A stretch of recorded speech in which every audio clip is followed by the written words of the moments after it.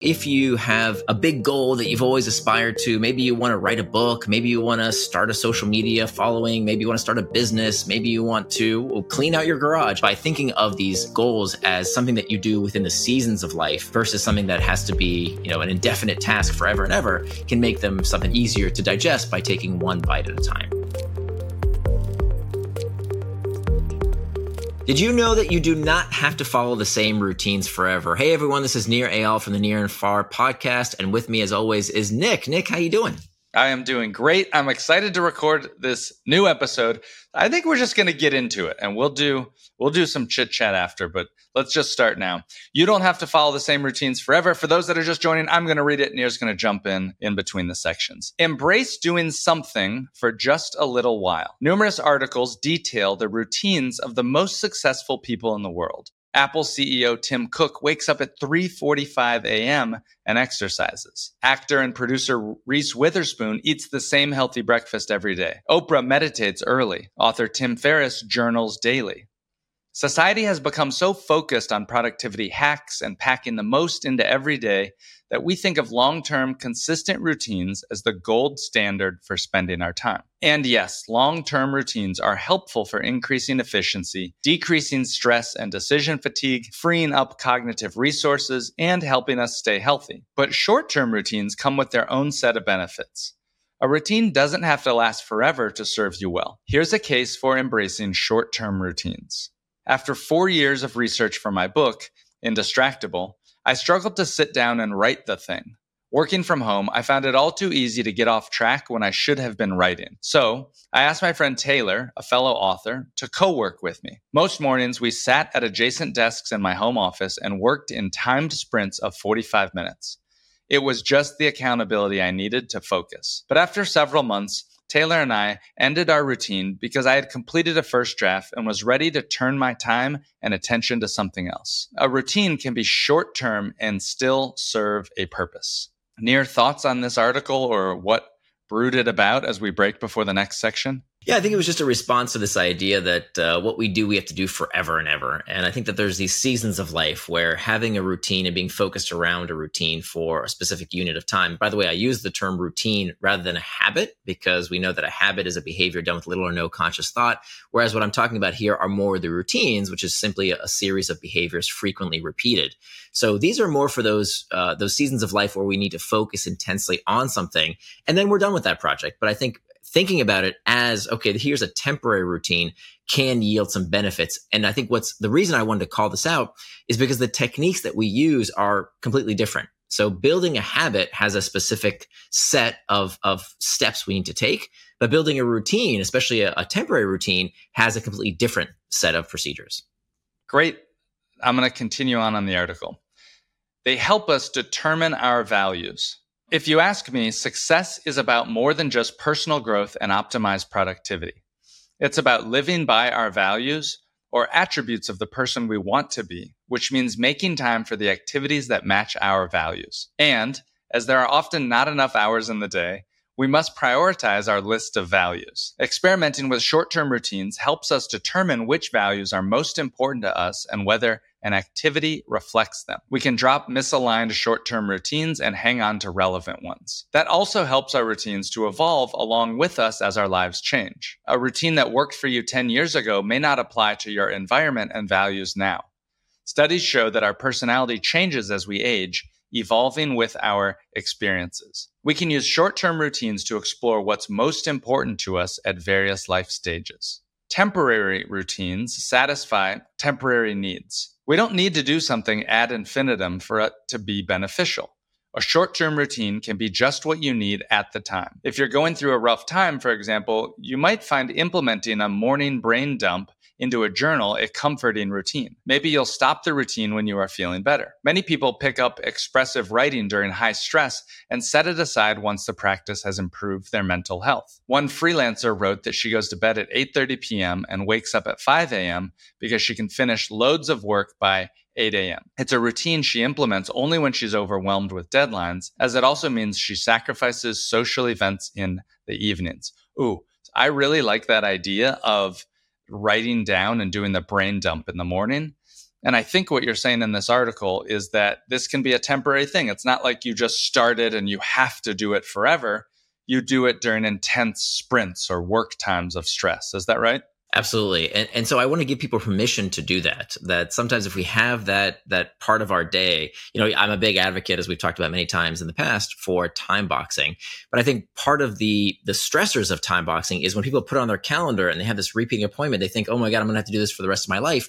Whereas if you tell yourself, look, this is a season of life, here's something that I want to explore, and I'm going to do it for 30 days or 60 days or 90 days or a week, it doesn't really matter, but I'm just going to try and experiment with this type of routine for a fixed period of time to see whether it serves me or not. And I want to give permission for people to do that, as opposed to thinking, well, I don't want to even try because now I'm committing myself for a lifetime. No. Try committing yourself to a week, perhaps. I like that. And we'll see why that's a recipe for success. They help us build long-term routines and goals. When people set long-term goals, they often fail. But you can achieve significant goals by starting with a short-term routine. My friend who wanted to build a fitness routine signed up for a 30-day challenge at a gym and pushed herself to take as many classes as possible. The challenge proved to her that even when she was busy, she could make time for exercise if she prioritized the value of being fit. By consistently working out for a month, she became stronger and learned to enjoy her workouts. After the challenge, she decreased the number of her workouts slightly and turned the short-term routine into a sustainable fitness practice. They satisfy our thirst for novelty. Short-term routines fulfill our penchant for perpetually seeking novelty. A 2016 study suggests that novelty is a fourth psychological nutrient of self-determination theory, which says that to be intrinsically motivated, people must meet their basic psychological needs of autonomy, competence, and relatedness. Another study found that seeking novelty helps people gather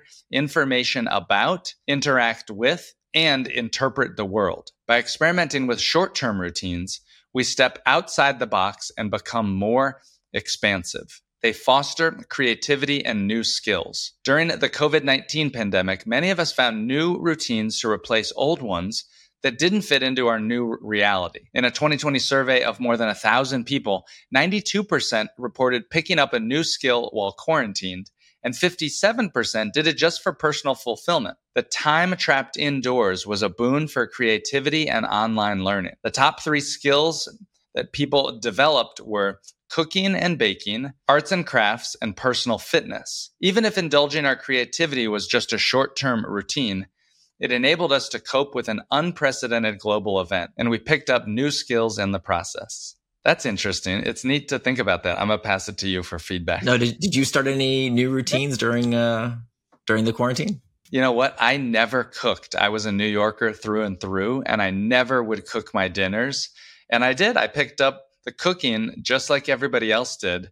I think I started a little bit more of a home fitness practice, but the cooking was really the big one for me. And I still carry that through. I cook some mean chicken thighs in the air fryer these days. Excellent.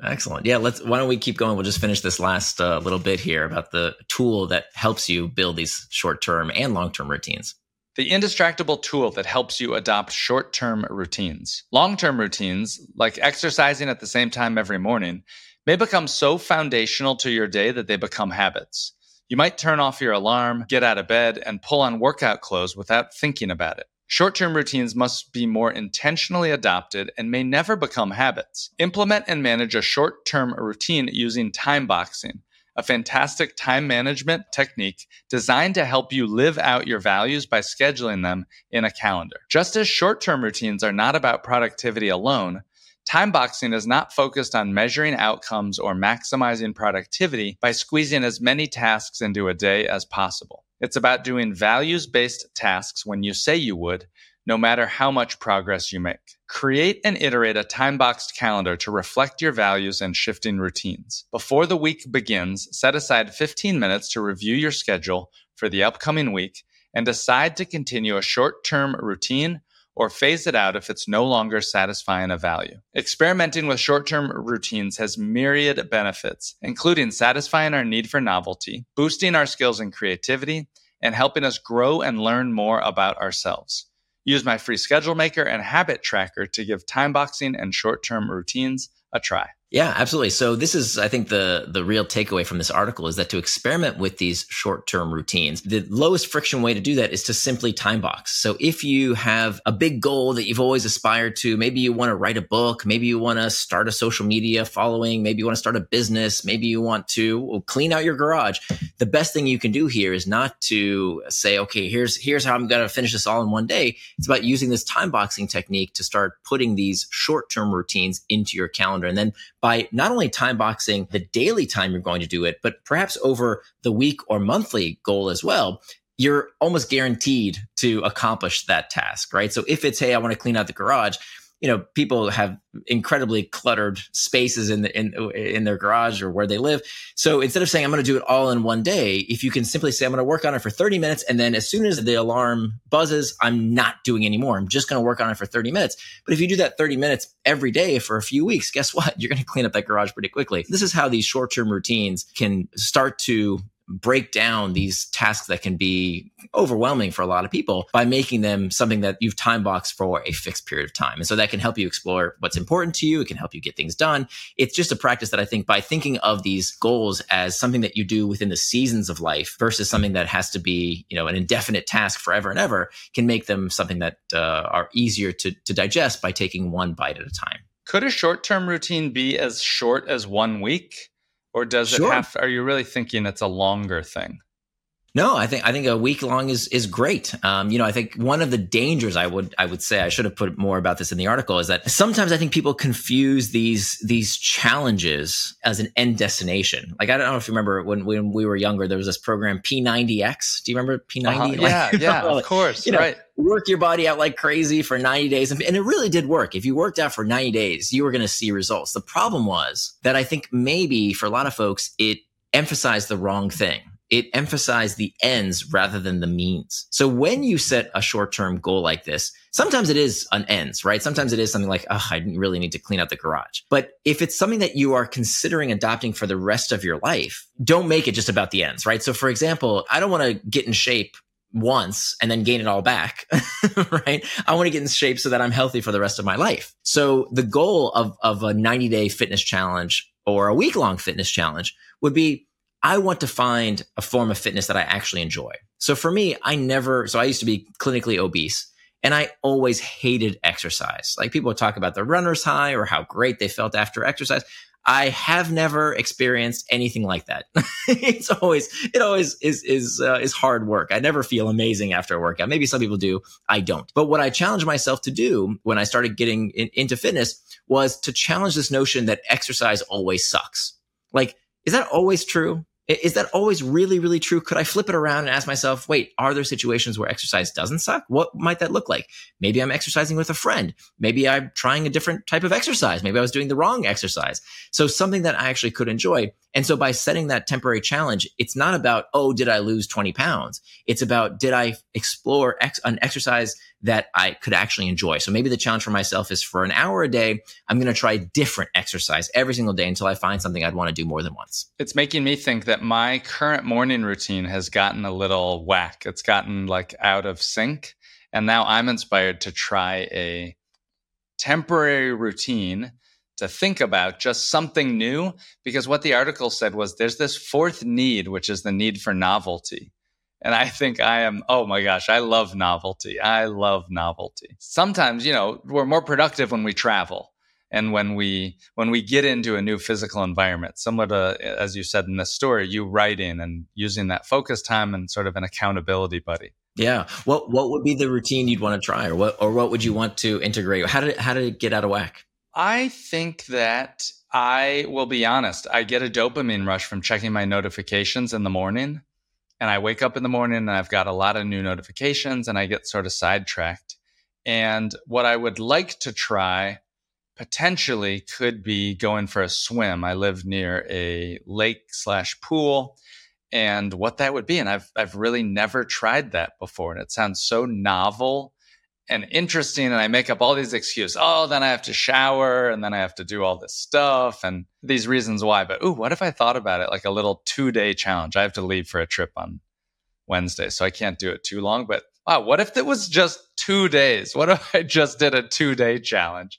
To me, that would be a big challenge. It would be interesting, and it could shake up for something larger. Yeah, absolutely. I mean, and you can actually use the indistractable model to figure out how to get this done, right? So you've time boxed a task. So let's say you say, okay, I know 8:30 a.m. That's when I'm going to hit the door and go for my swim.